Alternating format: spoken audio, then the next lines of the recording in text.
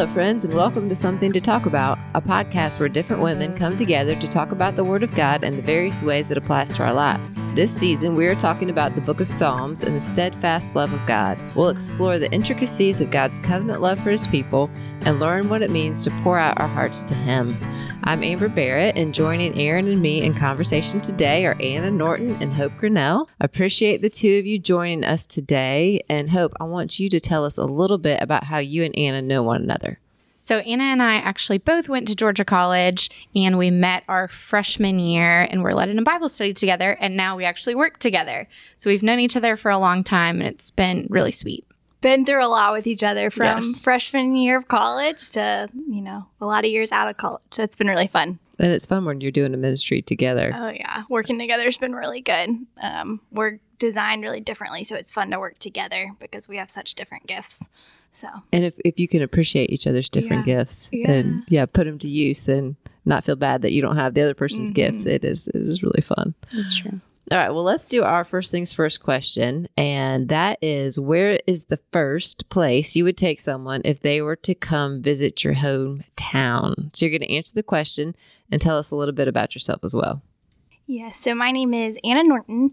I grew up in Augusta, but moved away for a while, lived in Florida, and now I'm back here. I am married to Wes, and he is a physical therapist here in Augusta. But when I was thinking through this question, I just thought about where did I take Wes when I brought him here for the first time back to Augusta. And I spent a lot of years at Westminster. I was one of those kindergarten to senior year girls. And so one of the first places I wanted to show him was just Westminster and where I used to play basketball and soccer and go to class. And that's one of the first places I took him. Yeah, I love that. So Westminster's a school here in town that's connected to our church. And I love that, Anna, because my oldest is about to graduate. And just to know that I can see it now in his senior year, I could see it all the way through. I appreciated it. But now for him to be at that senior year and to see all of the ways that Westminster has invested in him and that he'll come back and want to show somebody those places and how meaningful that is. He was a pre-K to senior year as well. Extra What do year. they call him? They call him like... Oh, we're not going to be able to think about it, are Yeah, they? But there's a special name. And my son Creed really wanted to be the special name. So that I can't remember. I don't think they had pre-K at Westminster when I was starting. So he's one up on you? Yeah, I'll tell him that. Okay, Yeah, I feel good he's about got that. Good. All right, Hope, what about you? So my name is Hope Grinnell. I am married to Kyle Grinnell, and I also work for Campus Outreach with Anna. I'm on campus at Augusta University, which has been really a joy for the past 6 years. My hometown is Woodstock, Georgia, so it's outside of Atlanta. And this is such a silly answer. I have a really favorite restaurant there because of their wings. Okay. So it's called Taco Mac. And they have the best buffalo chicken wings I've ever had and ranch. So every time I go home, that's where I stop to see when I see my parents. So it's my favorite spot. I don't think that's silly. I think hometown Wings. food that you love, wings at Taco Mac. So Yes. do they have tacos too? I don't think so, actually. They don't have doesn't tacos really at make Taco sense. Mac? It doesn't really make sense. Interesting. Okay. Yeah. Unexpected. And then when you tell people you grew up at Woodstock, or do they like give you two looks? Or a Yeah, second they're like, look? oh, the hippie Woodstock? No. Right. Yeah, No. that's what was Completely different. go to my mind. Yes. Too funny.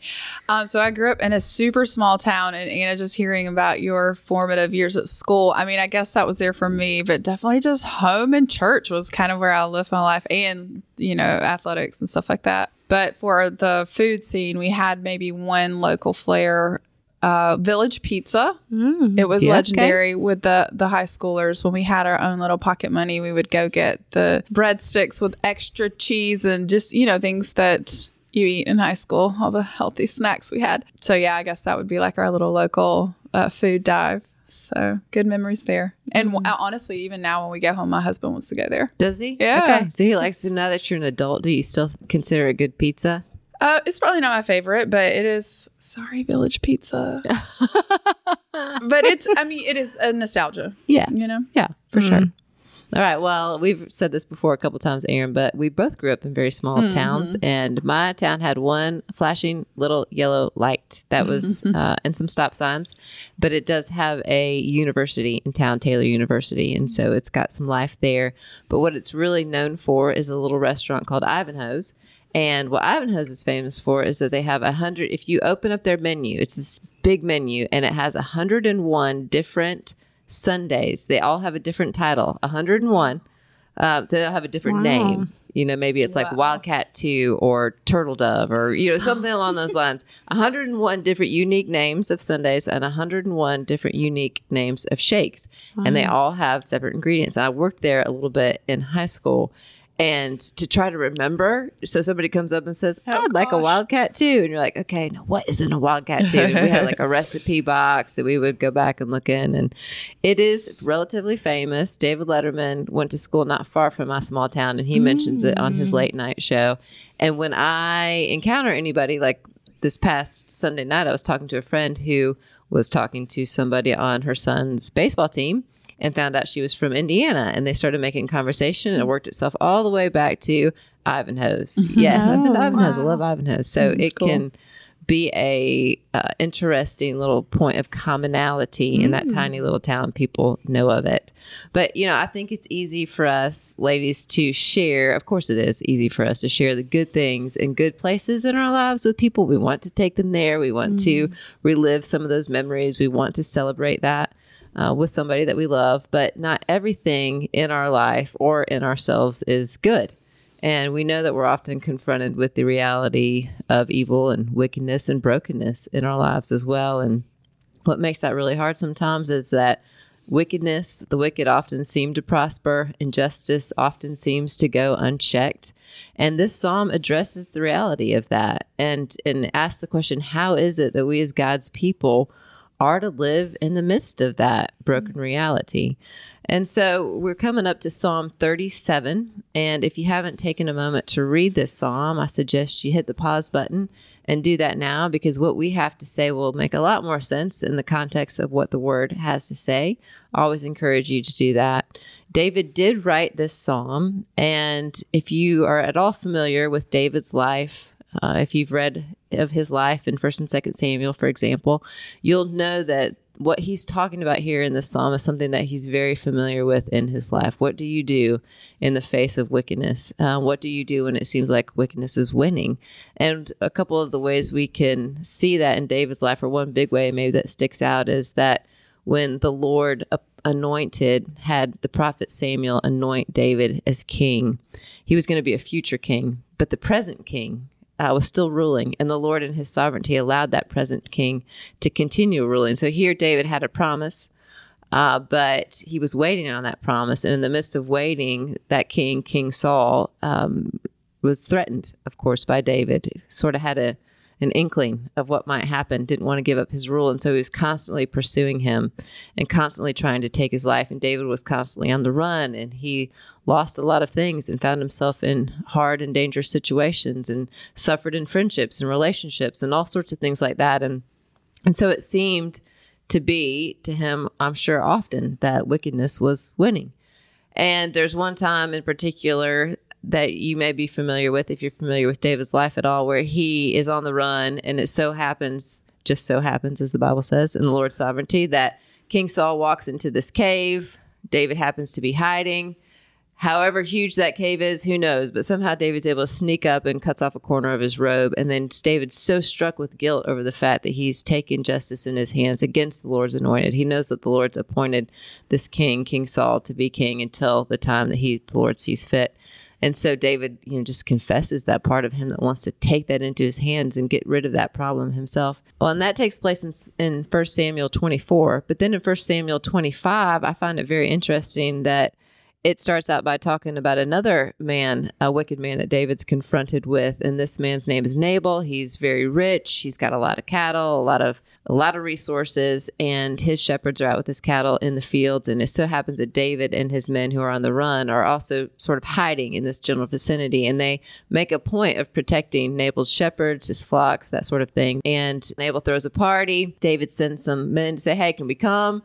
essentially. And Nabal's like, I don't even know who you are. Who do you think you are? You're nobody to me. Why would I give you anything, et cetera, et cetera. And in that culture, it was especially offensive to not show that generosity, and to not show that generosity to somebody who has already shown that generosity of protection to you. So David says, well, I'm riding in and I'm going to take some justice out on this man. I'm going to wreak havoc basically on him, take justice into my own hands. And Nabal's wife Abigail comes out and just reminds David of what he knew the passage before, that the Lord is sovereign, that you belong to him, that he has made you good promises.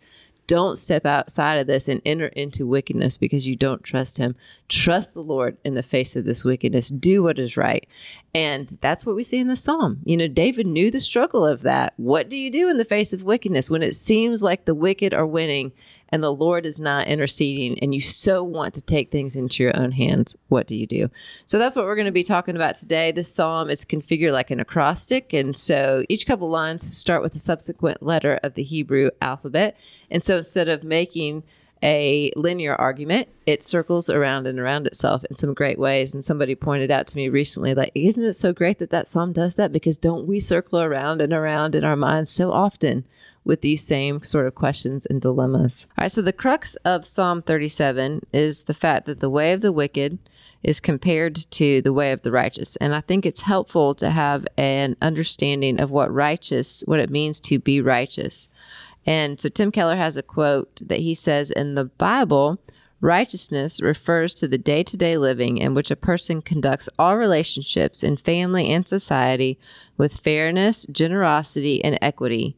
The righteous are willing to disadvantage themselves to advantage the community, but the wicked are willing to disadvantage the community in order to advantage themselves. And we know what it's like, don't we, to see that sort of wickedness, that sort of taking advantage of someone else for the sake of themselves. And we're frustrated by it. And yet sometimes we almost envy it because it seems as if it brings about prosperity. What are you most prone to do when you see unrighteousness, wickedness going on? Are you most prone to fret over it, or do you tend to envy those who practice it? I'm definitely prone to fret over wickedness. I think it is easy for me to see evil going on in the world and just be anxious and feel like I can't trust the Lord. I need to try to control things.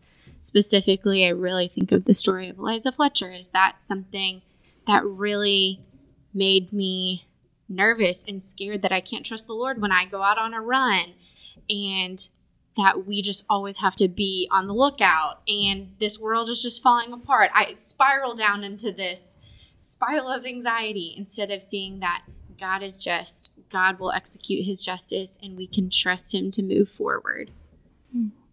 Yeah, I definitely think I can experience the fretting side, but just to speak in towards the envious side, I think in different seasons of my life, this has looked different. I think there were moments in college where I was envious just of the way the wicked were living, and it didn't seem like they had any consequences. Like they could just do whatever they wanted and no one was going to call them out for it. And so I think I saw my heart at times be just jealous of the sinful life that seemed to lead to so much fun. But I even think now I can be envious just of the way that unbelievers sometimes just don't feel like they have to work through the hard in relationships. I think gospel community is good, but it is hard and it's something to fight for. And sometimes I could just find myself thinking, man, this would just be easier if I didn't have to fight through this. And so I think that's where I've seen the envious piece in my own heart, and clearly born out of sin. But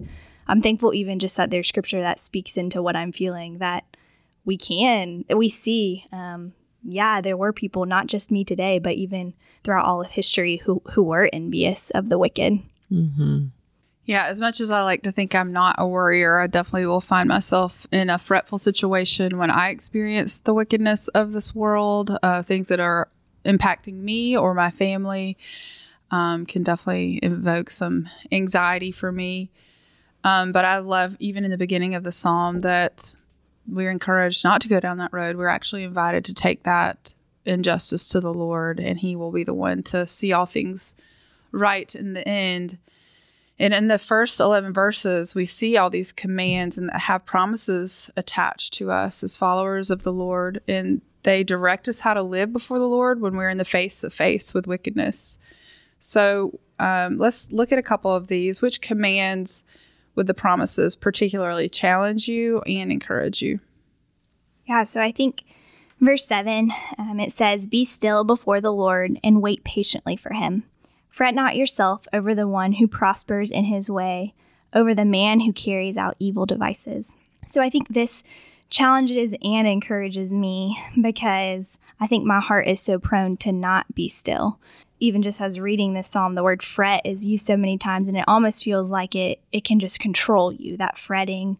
And so I think I'm thankful for this verse because it corrects my heart to not spiral, to not fret, to not overly think about the wicked that's going on, but just to be still. And I think it encourages me because I think before the Lord, wait patiently for him, just this reminder that God is sovereign and he's at work and his timing is what's best. I think that just brings so much freedom to our heart instead of spiraling in our fretfulness. And we just get to sit there and be patient for him to move in his timing, to rest in his sovereignty. I heard this said one time, live under the illusion that I have control. I have zero control, and I want to wait for the Lord's timing instead of mine. And I think this verse just corrects my heart and encourages me back to trust in the Lord's sovereignty.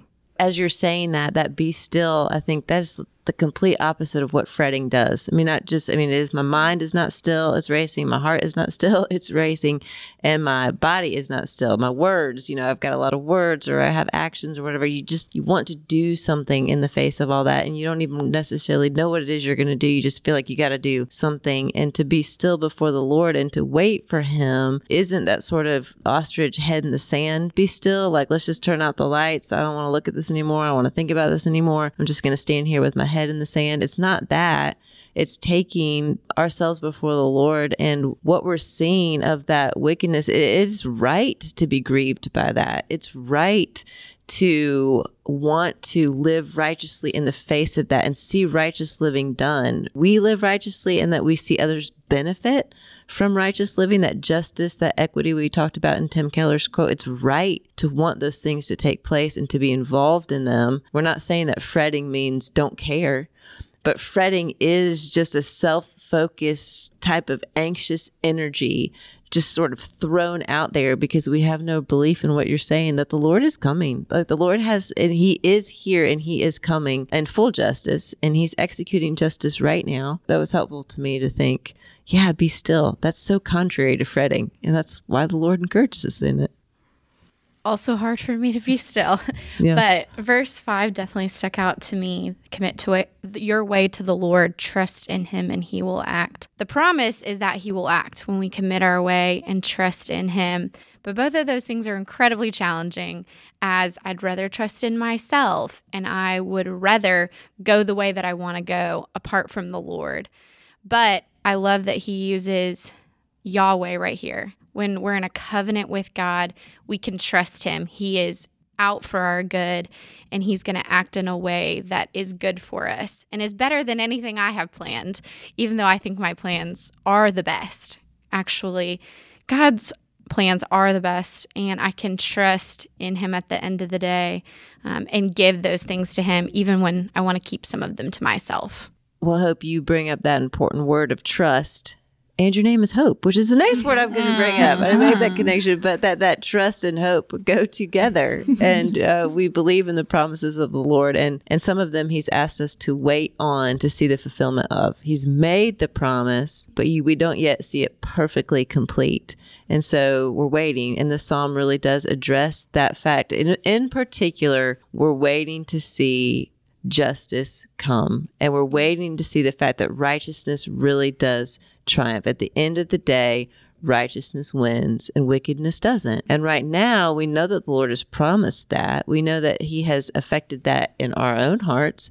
We see the ways he's doing that in the world, but we don't see the full completion of it, but we're promised that it's going to come. And so Kathleen Nielsen, in her study, she observes the fact that Psalm 37 makes sense of the present, this broken present, by looking far into the future. And for us as God's people, the future is filled with hope, despite the present actions of the wicked. So, for example, the wicked plot against the righteous and they gnash their teeth at them, but God laughs. He tells us he laughs. In other words, it's not like he thinks it's funny, but it's worth mocking. Like it's such a terribly, pitifully weak attempt to foil his sovereign reign that he laughs at it. And he knows that the day of the wicked's coming because he's bringing it. It's the day that it says that the wicked will be no more, but the righteous will shine forth like the noonday sun, that the day of the wicked is like grass that withers. So when we have no view of the future and no hope for what it contains, then today, the brokenness of today, the wickedness of today seems logically to be all there is. And of course, what else is there to do but fret about it? And so part of what the Lord's given us here is this is not it. Y'all, this is not all there is. Remember, hope, trust, wait for those promises. When y'all think about that, how do you tend to think about the future? And does it affect the way that you see your present? I think it's hard for me when I think about the future to not be anxious, to not want to control things, and to see that God's purposes will stand, that he's on the throne, that he's sovereign and good. And it can be hard to believe that in the midst of what's going on in the world. But one of my favorite Psalms that I've been clinging to recently is Psalm 13:6. And there's a song that goes along with it that's beautiful. It says, "I will sing to the Lord because he has dealt bountifully with me." We have so much to look forward to when God makes all things right. And he is doing that in some small ways on earth, but we know that in eternity, every tear will be wiped away and every wrong will be made right. And so that gives me hope for the future, but I have to constantly remind myself of that and just go back to the promises that he gives me instead of fretting and instead of thinking about the things that could go wrong, choosing to trust him. Yeah, it's hard to do that. I think in general, I see my attitude and mindset toward the future play out just in being in full-time ministry. I think I don't have a great understanding of this always. I see things that are hard in people's lives, or I want a student to be further along in their walk with God than they are. And I think I can want to control that, or even just the state of our ministry and wanting things to be different, or loving parts of it and wanting it to grow in those areas. I think I can wrongly believe that in order for those things to be different in the future, I need to be a part of it and I need to promote the change that I want to see happen. And so I think I can just wrongly live with this burden of the future is up to me. The future is up to what I say and do and how I can affect that. And so I'm grateful for passages like this that just remind us, because honestly, when I live like that, that's just a lot of pressure and a lot of just lack of freedom. And so I want to be recorrected in thinking of just the reality that we get to live in freedom because we're resting in the Lord's sovereignty. The Lord cares more about every student and staff in our ministry than I ever could. And just the freedom that it brings to rest in God's care and God's sovereignty and him holding. In Colossians, it says he in him, all things are held together. So just this reality that he is holding this world together, I think can help me enter into the struggles of day-to-day life better because I know that he is holding us together. Mm-hmm. Yeah. It's not an escape of reality to look at the future. It's an ability to live well in reality because of the hope of the future. That's good. I like that. And y'all have got me so pumped just thinking about the abundance and the bounty that Christ promises us even here on this life, and how we have experienced that. It may not look that like the abundance and bounty of the world, but that we do in fact live those lives. And we do have freedom from sin and death. And Amber, I hate to bring up a whole new timepiece, but I'm going to go in the past. You can. All right. Thank you.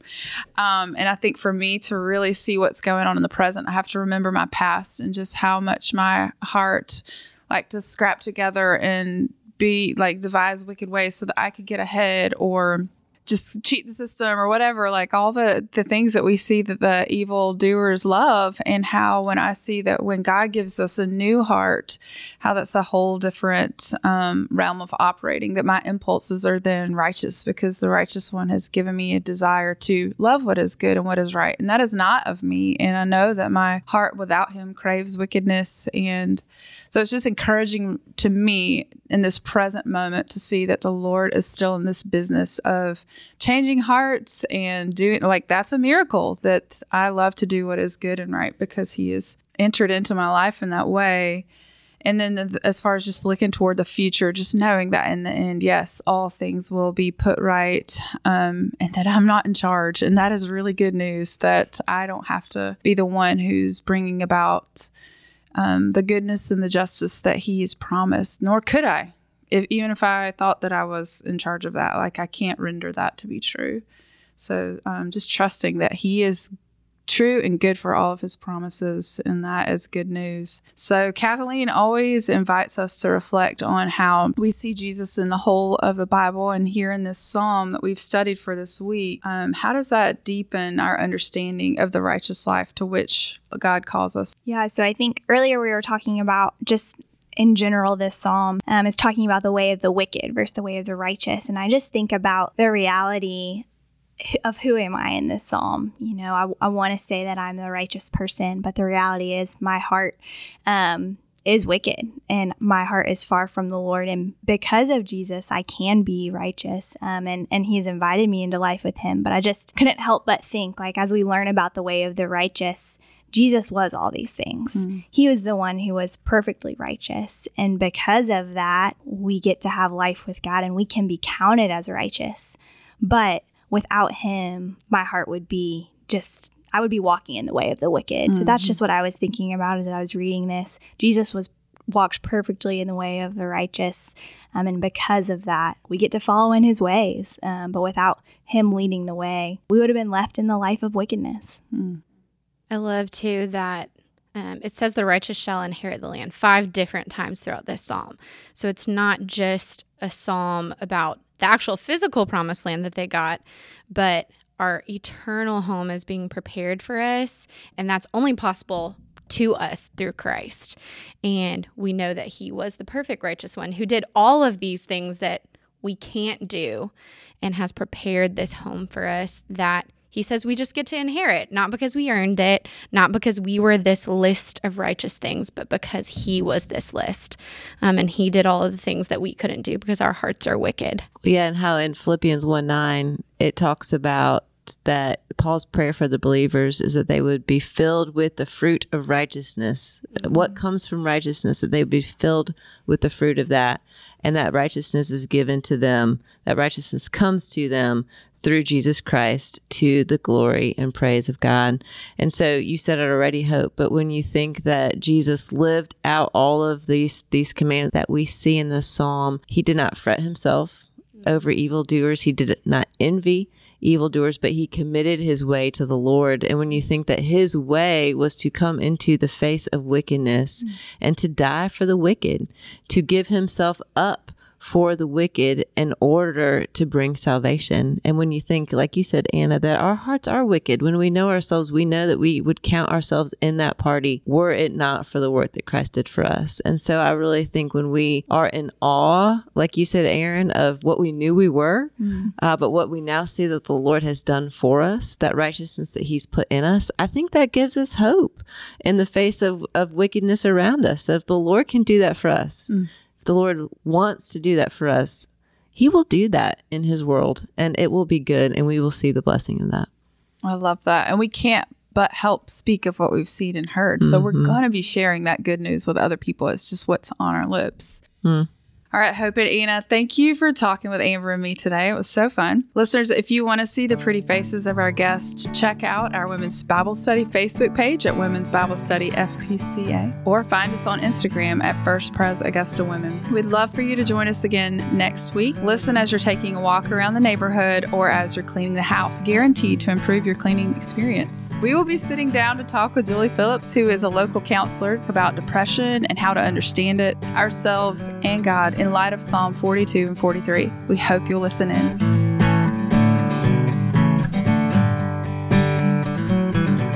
Sometimes the light surprises the Christian wife she sees. It is the Lord who rises with healing in his wings. When comforts are declining, he grants the soul again a season of clear shining to cheer it after the rain.